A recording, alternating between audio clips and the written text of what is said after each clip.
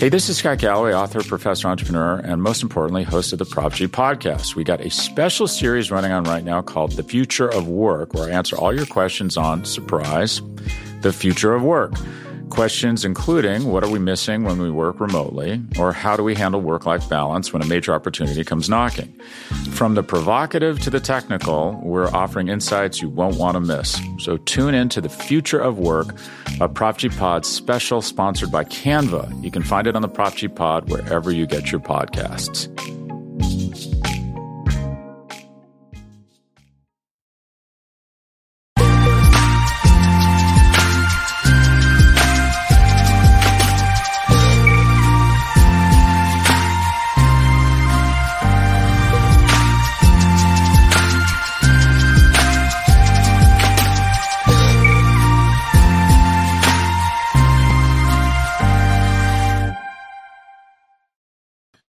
What's up, everybody? Anthony Cosenzi here with the Orange and Black Insider Bengals podcast. Going to be joined in a second by my partner in crime, John Sheeran. Happy Friday to everybody. We're going to be doing some listener questions, getting to those.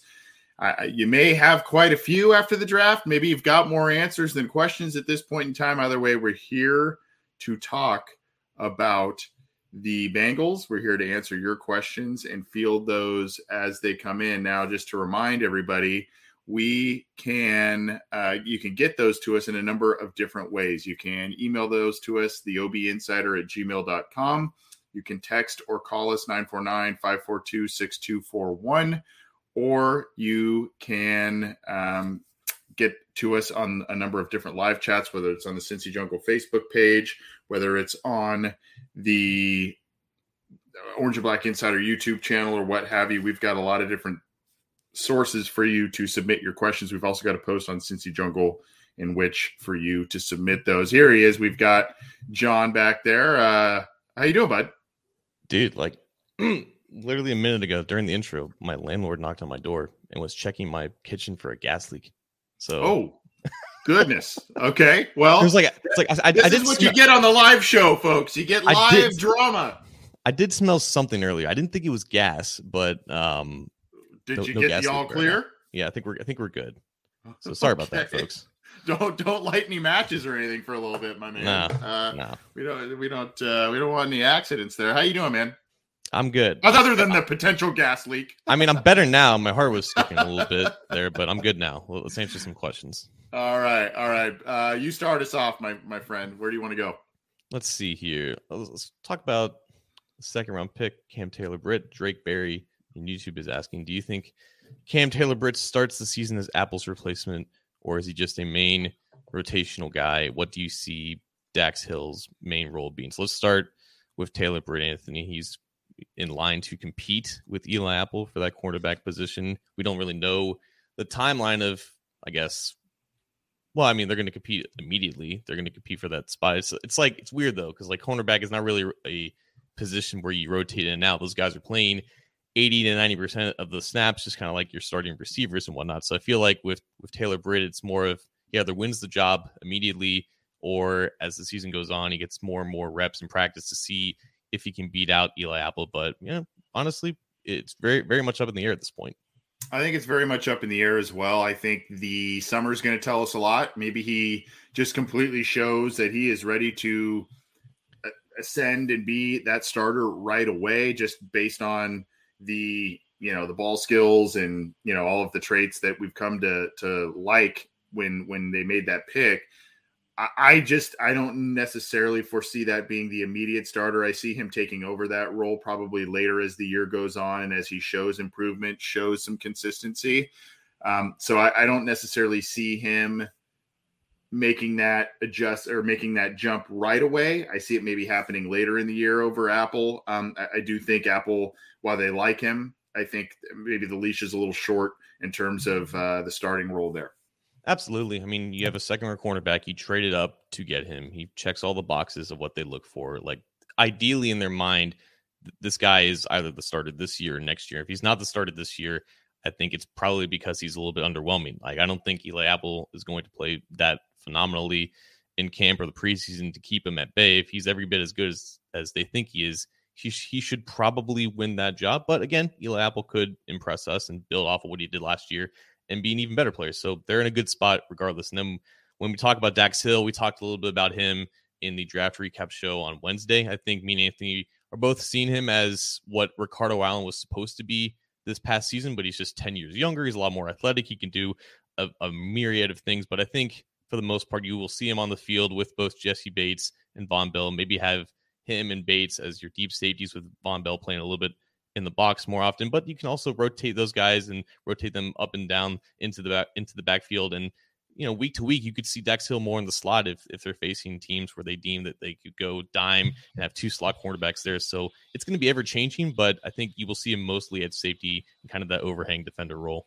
Yeah, I agree with you that as we talked about the other day, and as you just mentioned, that the Ricardo Allen role is just where I see it initially going, and so that's kind of what I see for Dax Hill. I think you see that as well, it sounds like. So at any rate, that's some good questions there. We appreciate it. We're going to keep moving on here, talking about the team's 2 first draft picks to start the afternoon here. And then we've got one from, let's see, a text, Dustin in Salt Lake City. Curious to get your thoughts on the general state of the roster construction in NFL. Most specifically, this past offseason, it seems to me a lot of teams are doing the all-in Rams approach with some of these contracts and trades, generally outside of the Rams. When has this philosophy ever turned to long-term success? AFC is stacked, but outside of this year, how many of these teams are really going to be able to sustain long-term success with these trades and contracts? Obviously alluding to the fact that the Bengals have set themselves up pretty well with the past couple of draft classes. And obviously, talent-wise, salary cap-wise, everything, it seems like that window is just opening and maybe even opened a year earlier than a lot of people predicted last year. So what do you think about that from Dustin in Salt Lake, John?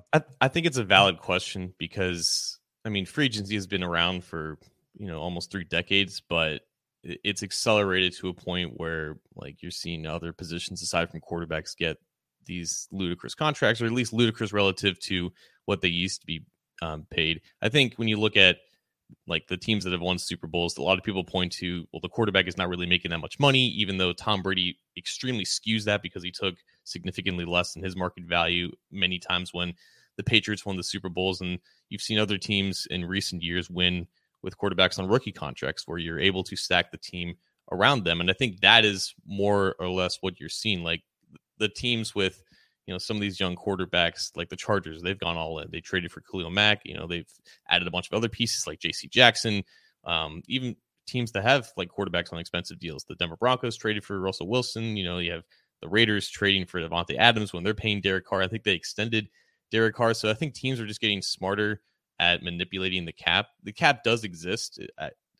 It's not unreal. It is there to manage teams and prevent them from being the Yankees of the NFL. So it's not like teams are just spending willy-nilly and it doesn't exist. It is there. It's just a matter of how you work around it and how you structure these deals where you kind of push money off to the side and have to deal with it later. The Saints have been doing that for years, but I think it is worthy of a discussion as to how can you not just be competitive for 1 year, but 2 years, 3 years, 4 years. And with the way that the Bengals are doing it, I think that leads me to believe that they will be in contention for a little bit longer compared to some of these other teams. But if the more aggressive approach leads to a greater number of Super Bowls, even though those number of Super Bowls happen in just a 2 to 3 year span, then we'll have to evaluate if it was worth it or not.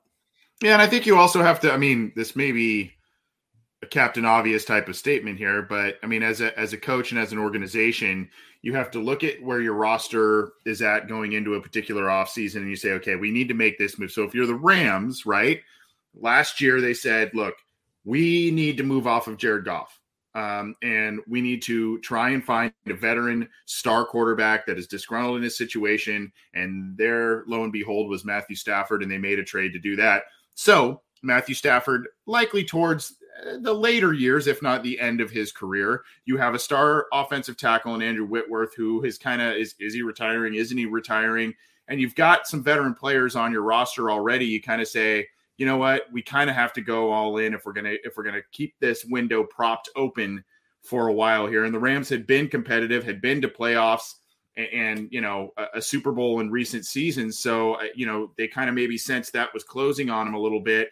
They propped that window back open with the Stafford acquisition, still kind of a short-term solution. Whereas the Bengals, they drafted their franchise quarterback. They drafted their 2 franchise wide receivers. They drafted and developed a number of star players on their roster, haven't needed to do player trades, haven't needed to do some of the other things. I mean, they did go big in free agency the past few years, but they went big in free agency on guys getting into their second contracts, right? Still guys who are younger. So I think from that standpoint, it's just a matter of, it sounds so easy, but where is your roster at? If you look at things from the coach's perspective, the front office perspective, and you say, okay, if we can get a veteran quarterback, or, hey, we have a guy like the Bengals who's just entering his 3rd year, just came off a Super Bowl.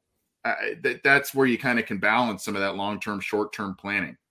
I think also there's just been a increase in willingness to have player-for-player trades and just trades in general. I remember, it wasn't that long ago where it was like the NFL, it was rarely a league where you're seeing some of these trades at the deadline and then the offseason.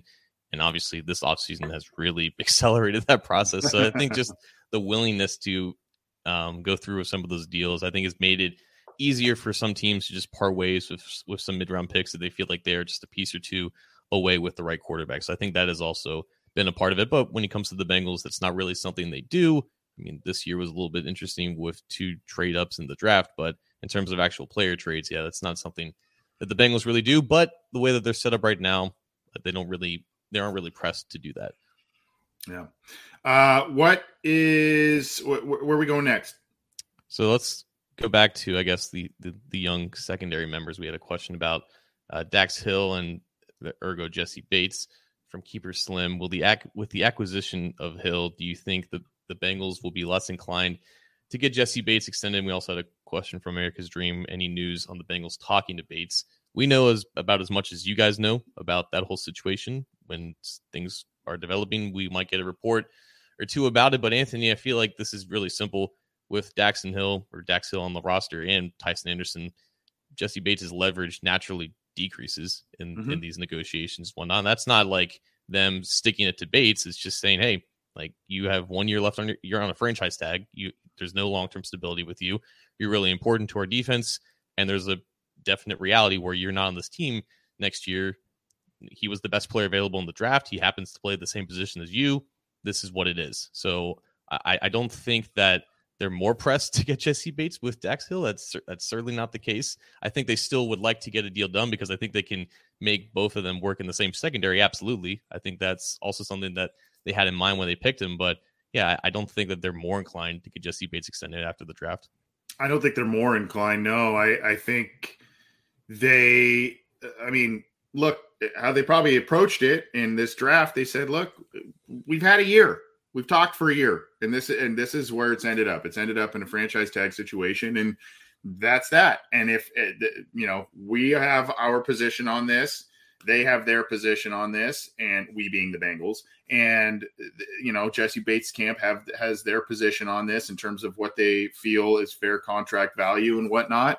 They're not seeing eye to eye, and I mean, there may be a little bit of budging from either side on those numbers, depending on how talks go. But I just, if it hasn't gone anywhere before free agency and before the franchise tag deadline, if it hasn't gone anywhere before the draft, and it didn't go anywhere last summer when they usually love to make these kinds of deals, I just, I'm not really seeing it come to fruition, maybe as a push before free agency next year if they do it. What I am curious about, John, and this isn't really what's been asked, with these acquisitions that you're talking about, Tyson Anderson and Dax Hill and whatnot, I'm curious to see, and him being on a franchise tag this year, I'm curious to see how Jesse Bates performs this year. Contract year last year, not a great regular season, outstanding postseason.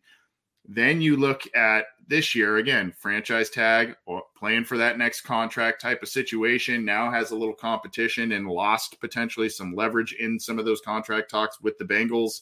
I'm really curious to see how he plays. And again, we all like Jesse Bates around here, but you and I have talked about this a number of times on this show, man. It's a lot of times with him, it's a tale of two seasons. And it was kind of the case there with between the postseason and the regular season with him. And in other seasons, he has a great first or second half of the season, and vice versa, really, or a less impactful other half of the season. Yeah, so based off that, he's due for a pretty good season this year. It's always, I guess, it's been the even years for Jesse Bates, but that's part of it, right? It's just part of the leverage battle. He realizes that there's this long-term depth and there's a potential replacement for him, and that's something that he has to weigh with an offer in front of him. Like, there is an offer for Jesse Bates to take. Like, I can't imagine it's changed that much. It's just a matter of if the offer has been, adjusted closer to what his agent wants, maybe that's when a deal gets done. But if he feels like he doesn't want to go through what he went through in 2021 when he was dealing with issues about worrying about his long-term stability, which were completely valid, like these guys are human beings. If he feels like he doesn't want to go through that again, maybe he's more inclined to actually take the deal. But unfortunately for him, like, all the control is in the Bengals' court right now.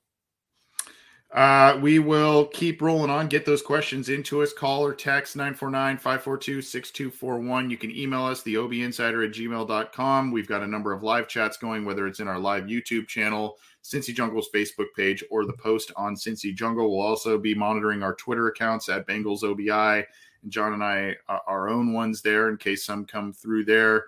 Just a fun, quick little email question came our way from Adam. Is T. Higgins planning to change to number 5 this year?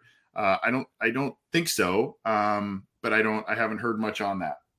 Yeah, he said at the beginning of last year that he was going to do that. There hasn't been really an update. Right. I don't think his number has changed yet. I'm assuming if it hasn't changed by now, it probably won't change. Maybe he just had a change of heart. He was willing to take on the legacy of the number 85. I'm assuming he's got a lot of 85 jerseys out there for him, but yeah, as of right now, I would say he hasn't changed it, but I guess that could still happen.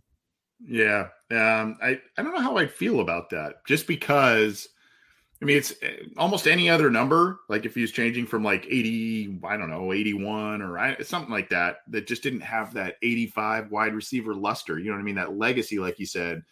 I don't know how I'd feel it's cool because that was his college number and everything, but yeah.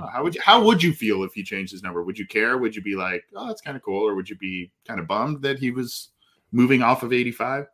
Well, I know he plays well in 5. Brian in Iowa said his Twitter handle is 5. Well, yeah, he was number 5 at Clemson. That's why he wants to be number 5. Unfortunately, he came into the league a year early when everyone, like, these number rules didn't exist, or the lack of rules didn't exist when he first came into the league. And that's why he was wanting to change it. For me personally, it would be really cool if he changed it to 5 and Tyler Boyd changed it to 3. So you get the 513 right there. Yeah. But I don't think Boyd is moving off of 83. I think Boyd was like number 23 in college. So 83 is much better for him.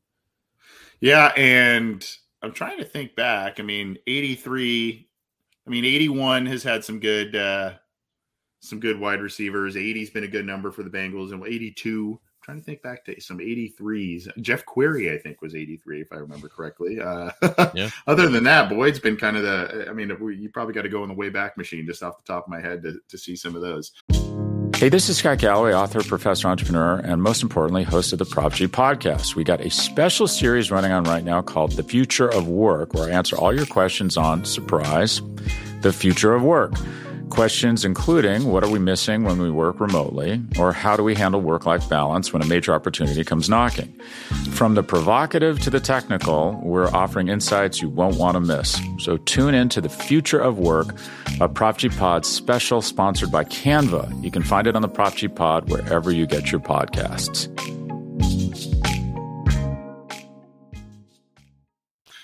Where are we going next?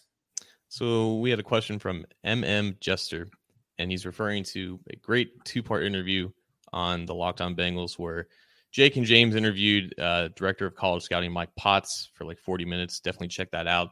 But he was asking, in that interview, Duke Tobin indicated that the DB-heavy draft that they had was not part of a grand plan, but just happened with the way that the board fell. He's asking, do you believe that? I got an answer, but Anthony, what do you think? I believe it. I definitely believe that. I think that Duke has had a preference. I mean, the Bengals do like to address needs, but the way they attack free agency and try and set themselves up for the draft is to be not overly desperate for a specific position. The Bengals needed corner. They needed obviously some contingency plans in place for the safety position.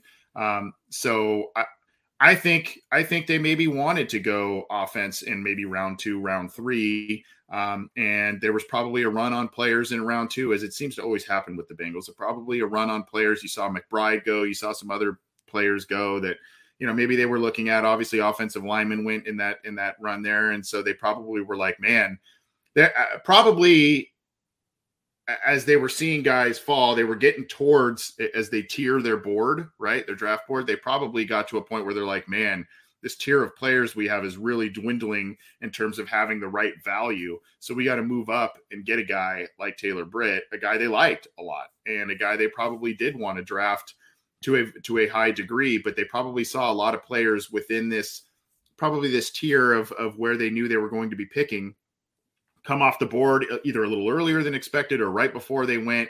And they said, we got to move up and make sure that we get one of these guys. And again, John, it goes into what we talked about before the draft about quality over quantity. That's what this team needed. And so if it takes you sacrificing a pick to move up a few and get a player you really like, go ahead and do that, because this roster is in a lot better situation than it was in previous years. Yeah, so they drafted 3 defensive backs. That's half of the picks that they used. I don't think they expected to only have 6 picks, which is why I think they only planned on addressing cornerback and defensive tackle early, which is why they took Carter in the 3rd. It's why they traded up for Taylor Britt in the 2nd. And there was a run on receivers and offensive linemen that happened in like the 50s, and then the Bengals traded up for Taylor Britt. And some people were saying that may be inclined to think that they were targeting some of the guys that went off in the 50s. I don't necessarily believe that. I don't think they wanted to go into round 3 without having a new cornerback. So I believe that the only thing that they planned was taking a cornerback in the first 60 picks. They ended up taking Taylor Britt at the exact pick, number 60, and that they wanted a defensive tackle somewhat early, and that was Zach Carter. I don't believe that they had safety on the mind in the first round. I don't believe that they expected to draft 2 safeties, but after their first 4 picks, they looked at the board, said, this class is just not very good. We don't have a ton of roster openings. Let's just sacrifice the 7th round pick and get the very best player on our board, which happened to be another safety in Tyson Anderson. So they're set up at that position pretty well. They're set up in the secondary very well. But yeah, I don't believe that it wasn't that they expected to draft 3 defensive backs ultimately. It's just how specifically with that 1st and 5th round ended up going just with the players that went off in front of them. And those 2 guys happened to be the very best players available. Yeah, and there was a run on some more offensive players, I think, in the 4th round too, as that day began. So they're, again, tight ends, wide receivers, that sort of thing. So maybe, I just, again, I don't know that they expected necessarily to pick only one offensive player in this draft, and that offensive player being drafted all the way in the 4th round. But perhaps I do agree with your sentiment that they probably wanted a corner within those first 2 rounds there, and they were dead set on doing that. I just think they they were thinking they were going to have the offense defense maybe a little more balanced than 1 to 5 in this year's class. But good question there, and good interview. Go check that out for sure from Locked On Bengals. Let's keep cruising on here. There was a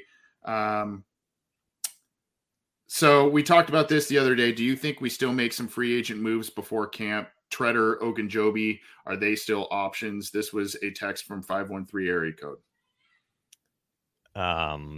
No, I'm not personally seeing it. I think if they wanted Treader, they probably would have signed him at least by now, maybe probably before the draft.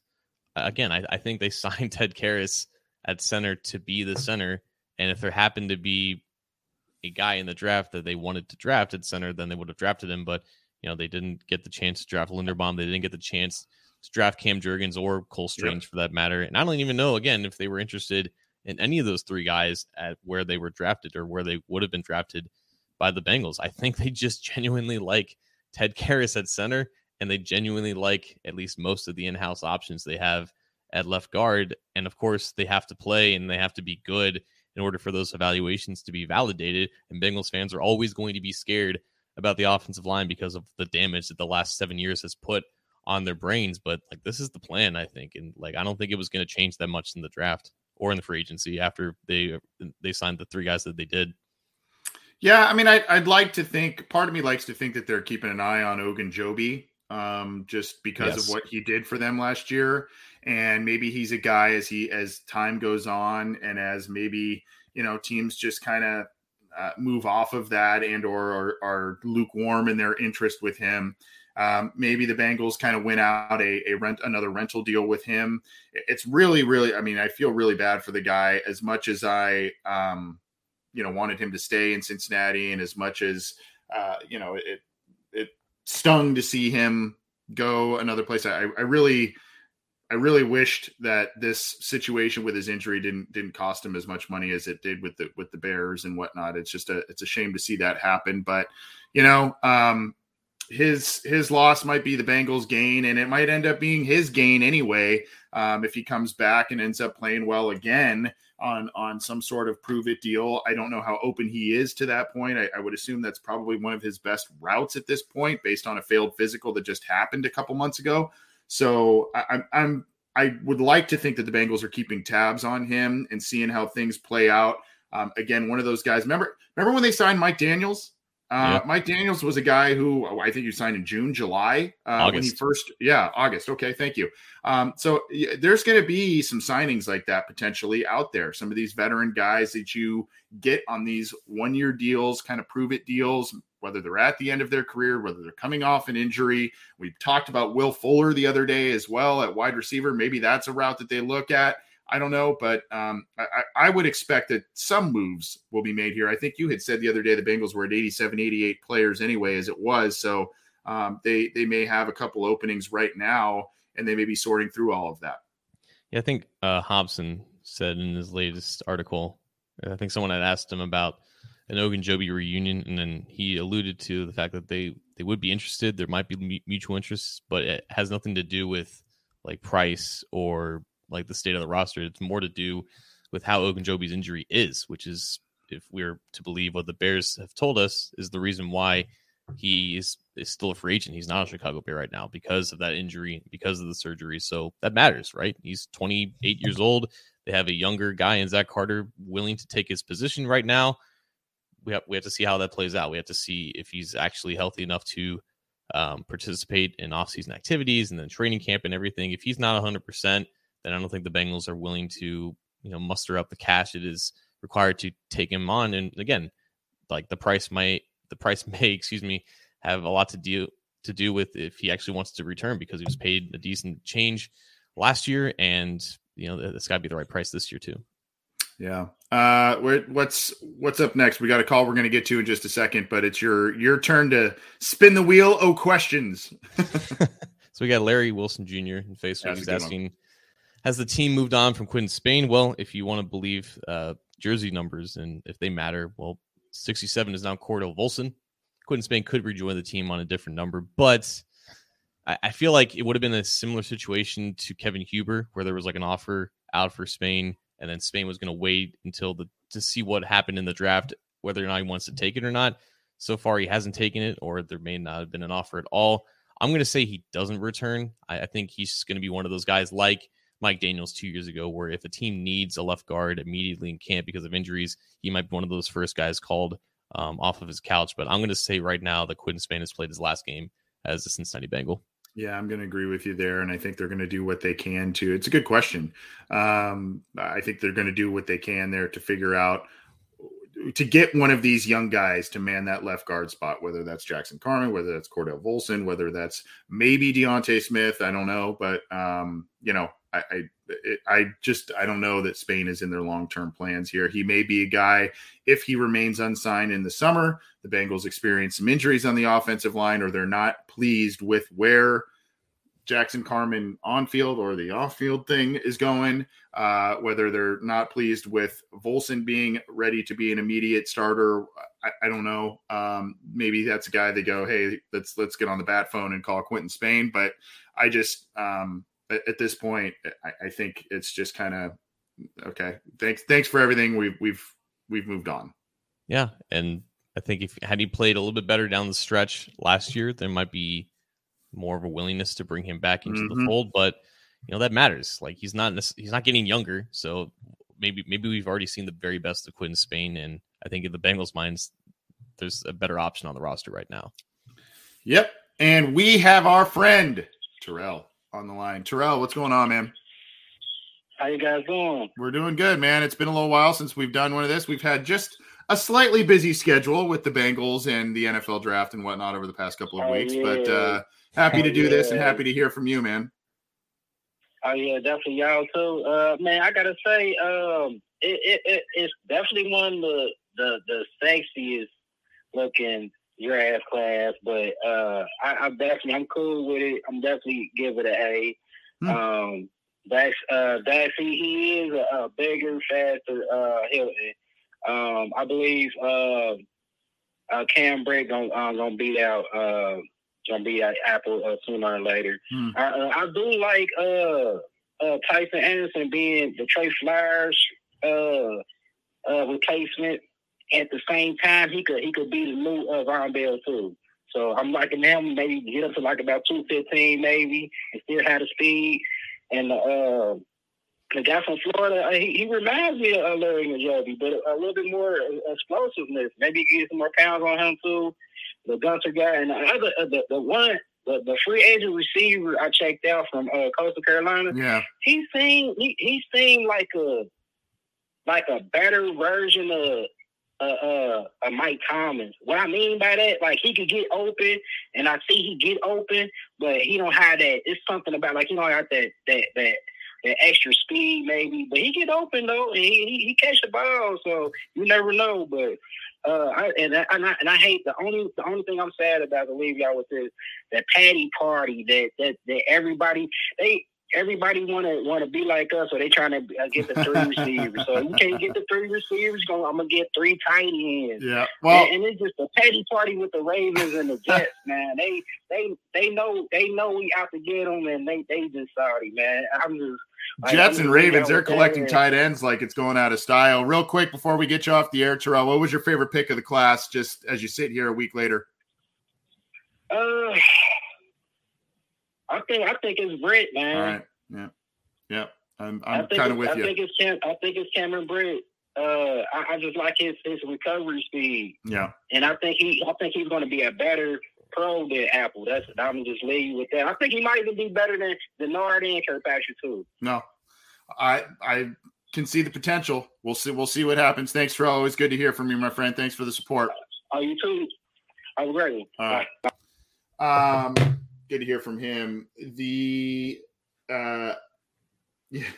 What do you make of the Jets and the Ravens just absolutely loading up at tight end? When I did the happening headlines earlier this week, John, there was an article on, I think it was Baltimore Beatdown, where they were talking about how the Ravens are trying to go back to 2019 when they had Mark Andrews, when they had Hayden Hurst now on the Bengals, and a couple, I think maybe was it I can't remember who the others were on the roster at that point. I think Doyle was on the roster maybe. So They're really trying to do the 3 to 4 tight end kind of offense and maybe shorten the field for Lamar. I don't know. I heard somebody, I think it was Robert Griffin III, say that Hollywood Brown wanted out of Baltimore because of Greg Roman's offense. Mark Roman was a former Bengals defensive back.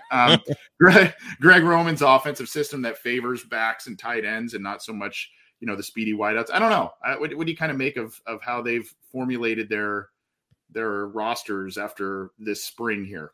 Yeah, so it's nothing new for the Ravens, at least. I think someone tweeted out that this is like the 5th draft in the last decade where the Ravens have doubled up on tight ends, but it's just that they already had Andrews and Josh Oliver and another tight end that I don't care to remember. But so they've always valued tight ends, and Andrews' production is not an accident when you look at like what Lamar does well and where he throws the ball best onto the field.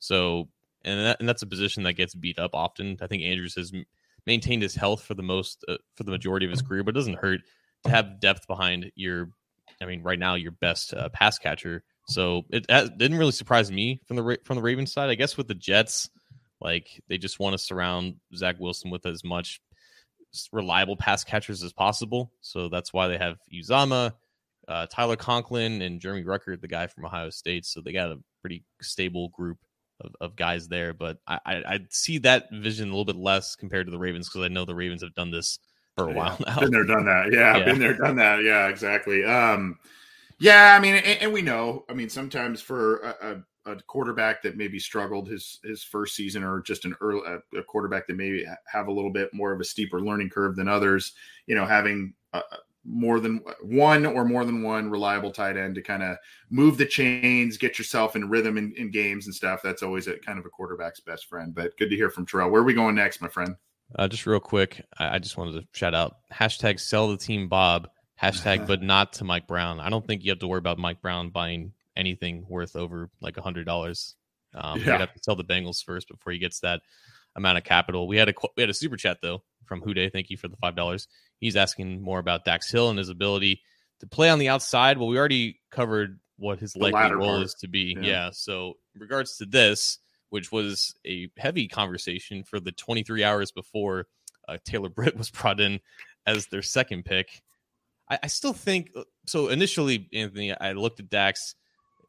I think like maybe 50 career snaps on the boundary at Michigan. I think it was either Andrew Johnson or Mike Potts who was talking about, well, in college, because the hashes are so spread out compared to the NFL, when you're in the slot in college sometimes, or you play that nickel star position that he was in Michigan, sometimes you're a little bit further away from the formation anyways, and you're already playing almost on the boundary at that point. I still think, though, that the lack of experience with his back turned to the ball and man coverage down the field is what would prohibit him, at least initially, from being an effective boundary cornerback. Like, the athleticism on paper is nothing to worry about, but that athleticism without the instincts of being in those positions, it doesn't always look or feel the same. And honestly, like, he's not a picture perfect cover slot cornerback anyways. There are some balance issues that I looked at back at his film, like when he's backpedaling out of like catch coverage. I think he just works best when he's facing the ball and he's going downhill, or he's dropping back into deep zones, because he's got phenomenal recognition and route anticipation. He's passing off combo routes with ease. I think he belongs in zone more than anything. So maybe that's why he's going to be a safety going forward. And maybe that's why he was the top rated safety anyways. And then he kind of learned how to be a nickel cornerback. So I don't even think that he really needs to learn to be an outside cornerback, but I guess really anything's possible if he gets the right amount of coaching. Yeah, I don't think that's the long-term plan for him. I mean, maybe he'll get some snaps outside here and there. Maybe he becomes, if the Bengals get absolutely decimated at the cornerback spot, maybe he's kind of pressed into that role, especially if they still have Jesse Bates, Von Bell, and others under contract in that regard. But I don't see that. To your point, I see him kind of as, for lack of better words, kind of a fun toy initially for Lou Anarumo to use, and to be able to, mix up the looks a little bit and have high end athleticism on the field. But I'm with you. Some of the things that I saw too is where he's looking at the quarterback, not turning his shoulder, not turning his back necessarily. It's kind of, eyes forward type of thing. And then, recognize the play and break on it type of thing. So, I don't think outside's in the long-term plans. I think that's more of a, maybe to mix certain things up, and, or if there's an emergency situation, I think that's maybe kind of the thing there. I think it's more safety / slot corner, as you said, and, or just kind of this, maybe a little bit of a rover. I think, the star position type of thing, like you said, kind of doing a little bit of everything. That's probably what they have in mind for him here. I think we had another one here from Drake Berry. Thank you for the super chat there. What are your thoughts on the UDFA signings? I love the Justin Rigg and Javon Hiley. I hope I'm saying that last name right. And that was Hiley was who Terrell referenced, I think, on his phone call there. I think they like Hiley and Rigg. Rigg's hard to figure out, just because, he had the 4 touchdowns last year, but he's also a guy that I think he had 200 receiving yards, less than 200 receiving yards last season. So it's hard to really get a grasp on a guy like that. But the Bengals drafted CJ Uzomah a handful of years ago, and he was a guy who was super raw, didn't have a lot of stats either coming out of Auburn, and he ended up becoming a pretty good pro. So the stats aren't necessarily the only barometer to use.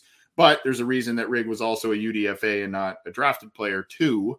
So, there's kind of a lot to sort through. There's a lot of buts. So I would say Hiley has a pretty good shot at potentially, at as things stand currently, at potentially cracking the final roster here, just based on the fact that the Bengals didn't draft wide receivers and haven't, really done much in free agency on that front. Yeah, after not drafting the receiver, they signed 4 after the draft, so he's going to have plenty of competition to get those snaps and reps in camp. But I think he had a good chance or a good case to be drafted, so that bodes well for him. With Rigg, I didn't know he was like a Cincinnati native. I think he grew up and went to high school at Springboro, which is kind of near more near Dayton than Cincinnati. Then he went to UK, so people in the area are familiar with him. Our boss, Jason Markham, he covers Kentucky for a Sea of Blue on SB Nation. He had a lot to say about Justin Rigg when they signed him. I think it was the case of Kentucky kind of evolved its offense more in his final year, which is why he was more involved in the passing game. He was just mainly a blocking tight end, I think, the first 4 or 5 years at UK. And I mean, at 6'6", 260, you better be a good blocking tight end. Yeah, he's a big dude. I think he got more chances to showcase his running after the catch ability and his general athleticism last year. I think Kentucky has Will Levis, I think, is the quarterback, and he might be drafted next year. So I think they wanted to just kind of evolve the offense more than now that they had an actual quarterback. So with Rigg, I think the fact that there's not a ton of competition at tight end beyond or after Hayden Hurst and Drew Sample, but honestly, like, to me, it's the difference between a second-round pick and an undrafted guy, because there's not much, at least on paper, that separates Rigg from Sample. It's just that Sample's been in the league for 3 years, and we kind of know what he is, and Rigg is more of an unknown. But, yeah, he seems like a solid player. Yeah. We're going to be here a few more minutes and answering your Bengals questions. You can get those to us in a number of different ways. Cincy Jungle Facebook page, Orange and Black Insider YouTube channel, those live chats there. We've got a live chat going on the post on cincyjungle.com. And of course, you can call or text 949-542-6241. Email the obinsider@gmail.com. Going to be here only a few minutes more and answering as many questions as possible. I think you are up next, my friend. Yeah, Antoine Williams, how do y'all feel about them not selecting UC player? I don't like it. I don't like it one bit, actually, which is why I was very okay with them bringing back Kevin Huber. But congrats to all 9 Bearcats. America's dream. Yeah, the Colts did get 2 of those UC players, Alec Pierce and Curtis Brooks, 6th-round pick. I think we were all curious after not being invited to the combine, but really showing out the pro day and then people kind of learning about his name. Curtis Brooks ended up being his 6th-round pick. I think another non-combine invite, what's his name? Eric Johnson, like a defensive tackle out of like Southeast Missouri State or whatever.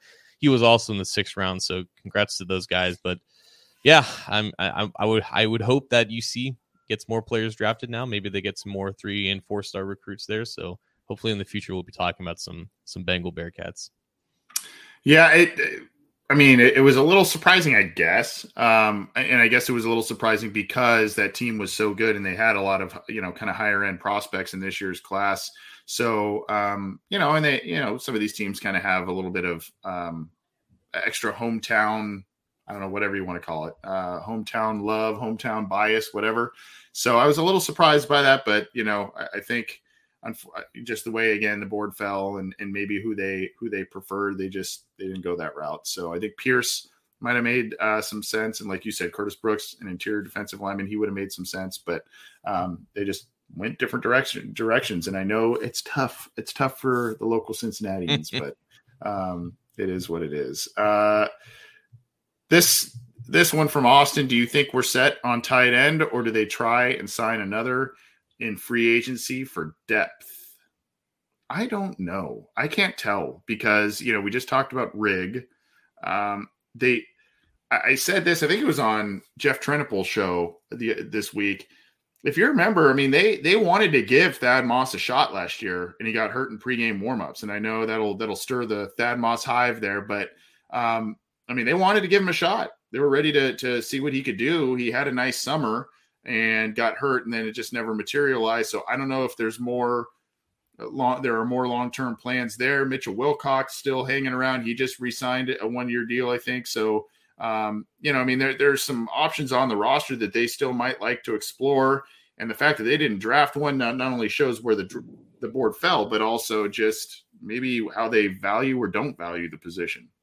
There's also just the fact that they signed Hayden Hurst with the intention of giving him a real opportunity to produce as the number one tight end. Drew Sample's still there. Mitchell Wilcox and Thad Moss are still there. If you're a free agent tight end at this point, like, your opportunity is not going to be very aplenty, which is why if they were to sign another guy, I think he would be the equivalent of Nick Eubanks, who I'm assuming a lot of Bengals fans have already forgotten about, because Nick Eubanks wasn't a very well-known free agent when he signed with the team in early April. If they are going to add another guy, it might just be someone very similar to Eubanks. I wouldn't assume it's going to be someone looking for a major role. Yeah. A couple of others here. Let's see. We're looking at the here's John Sheeran's biggest fan on the live comment section on Cincy Jungle. Is it true that John Sheeran is the greatest Bengal sports writer in history? Yes. I mean, that's true. I don't know how debate. I think you're up there, my friend. Hude Richie on there says, any updates on Carmen? It's been pretty quiet. Is he at voluntary workouts? And then, Mark, just to kind of tag onto that, barring injury, who starts the season at left guard? You want to take the lead on that one? Yeah. We don't know about Carmen, and I think it's probably in the Bengals' best interest. I mean, selfishly for them, to not really speak on it until they have more information. Mm-hmm. From what we know, it doesn't look good at all, and I think it's just best in these situations to kind of let it play out and just to kind of just process the information in the best way that you're able to do so. But I don't think they're in any rush to post any pictures of Jackson Carman working out at OTAs, assuming that he is there. He does live in Cincinnati. He grew up in Fairfield, so there's probably not a reason why he shouldn't be, unless he's dealing with some things that are now coming back up to light. But yeah, as far as who starts at left guard, if he's able to avoid what is going on with him, Carmen has the best shot, but I definitely wouldn't rule out Volson or Deontay Smith for that matter either. Like, there's a very real situation where Carmen doesn't improve, Volson's a rookie, they're looking at Deontay Smith again, like, hey, you want to help out inside again? And he just comes in, and assuming that he's still the same player, progressed a little bit into his second year, maybe it's Deontay Smith. So it could honestly be any one of those three guys. I'm not saying anyone right now is the favorite at all, especially with the situation involving Carmen. Mm-hmm. So yeah, I think it's just way too early to answer that question right now. Yeah, I mean, if this other situation with Carmen ends up not being a whatever it becomes, and he's able to focus on football at that point, I mean, I would think that he is going to be the starter, but I'm not 100% sold on that like you. I think there are a couple of options that they have now behind him that if this situation gets even uglier than it already sounds, and or if these other guys outplay him, and or Carmen, can't keep the weight, whatever the case may be. I'm not overly sold on him being the outright starter. I think there's a lot of opportunity there. So let's get to maybe one or two more. John, what do you think? And then we'll hop on out of here. Yeah, just real quick. Brian Pro in the comment section is saying Lapham said that Carmen was with Cabin Care, so he is participating with the team and everything. So they got that going. I think Keeper Slim asked another question earlier in the chat. He was asking, as of right now, which position group is the weakest link on the roster? And I don't think it's offensive line. I think it probably is either tight end or 3 technique, I would still say.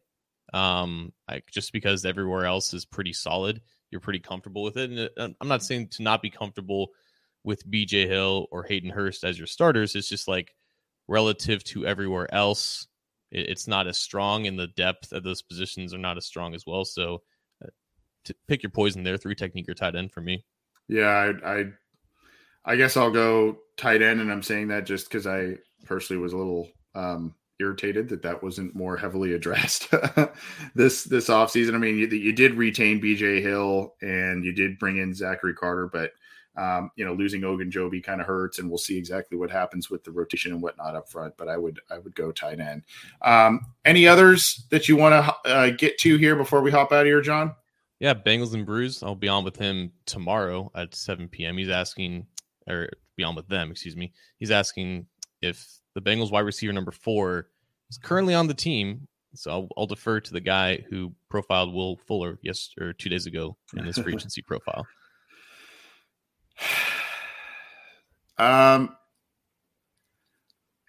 I'm gonna say yeah. I think they'll just let the guy. I mean, they seem to just love Mike Thomas and what he brings to the team. I don't know that Stanley Morgan is going to really help out a ton on offense. I think we know he's going to be special teams guy, and then I think they like some of these UDFAs to duke it out for some of those back end spots, for better or for worse. So I'm going to say yes. I don't know that they go the Will Fuller route or someone like that unless they absolutely need to because of injury or complete ineffectiveness at the back end of that roster group. Yeah, I'm going to say yes. And the only thing that changes this is emergency injuries or if one of these UDFAs really shows out. And it could be Hiley. It could be Kwame Lassiter. Someone's asking if we had any thoughts on him. Not really. Don't really know much about him. Could be Jack Sorensen out of nowhere, the guy from Miami. Could be Kendrick Pryor, the really athletic guy from Wisconsin. If one of those guys really just pops off like a Damian Willis type training camp, then maybe. But I'm going to say it's probably Mike Thomas unless something happens to him. Yeah, I agree with you. Well, thanks everybody for all of your questions, comments, etc. We appreciate that and spending some time with us on this Friday afternoon. John, thank you for your insight as always, my friend. It is gold. That insight of yours is gold. You have some weekend plans, both personally and, like you said, with the Bengals and Brews crew. So go check out that show. Is always a fun time. I was not partaking in Brews the last time I was on there because I'll make it up for you. Yeah, I was coming back from Vegas, so I decided to go the water route for that show. So hopefully you step it up for me there. But thank you everybody for tuning in. Thank you for submitting the questions and hanging out with us for a little while. We'll be back next week with a lot of other episodes for you on this show. I know Coach Matt Minnick is going to bring you more too on the Cincy Jungle podcast channel. Go get the Cincy Jungle channel on your favorite audio streamer, iTunes, Stitcher, Spotify, Google Podcasts, iHeartRadio, any of them. We are there. Leave us a review as well to let us know how we are doing. And then, of course, you can subscribe. There's a little icon underneath that SB Nation logo. And under John's window there, you can click the OBI logo down there to subscribe to our YouTube channel and hit the bell to be notified when new content is available, when we go live, all that good stuff.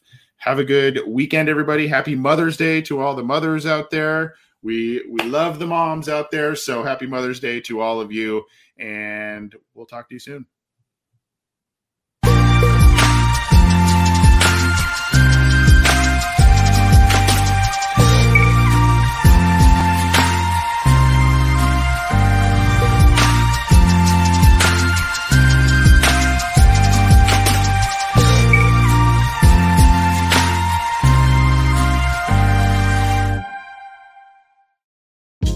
Hey, this is Scott Galloway, author, professor, entrepreneur, and most importantly, host of the Prop G podcast. We got a special series running on right now called The Future of Work, where I answer all your questions on, surprise, the future of work.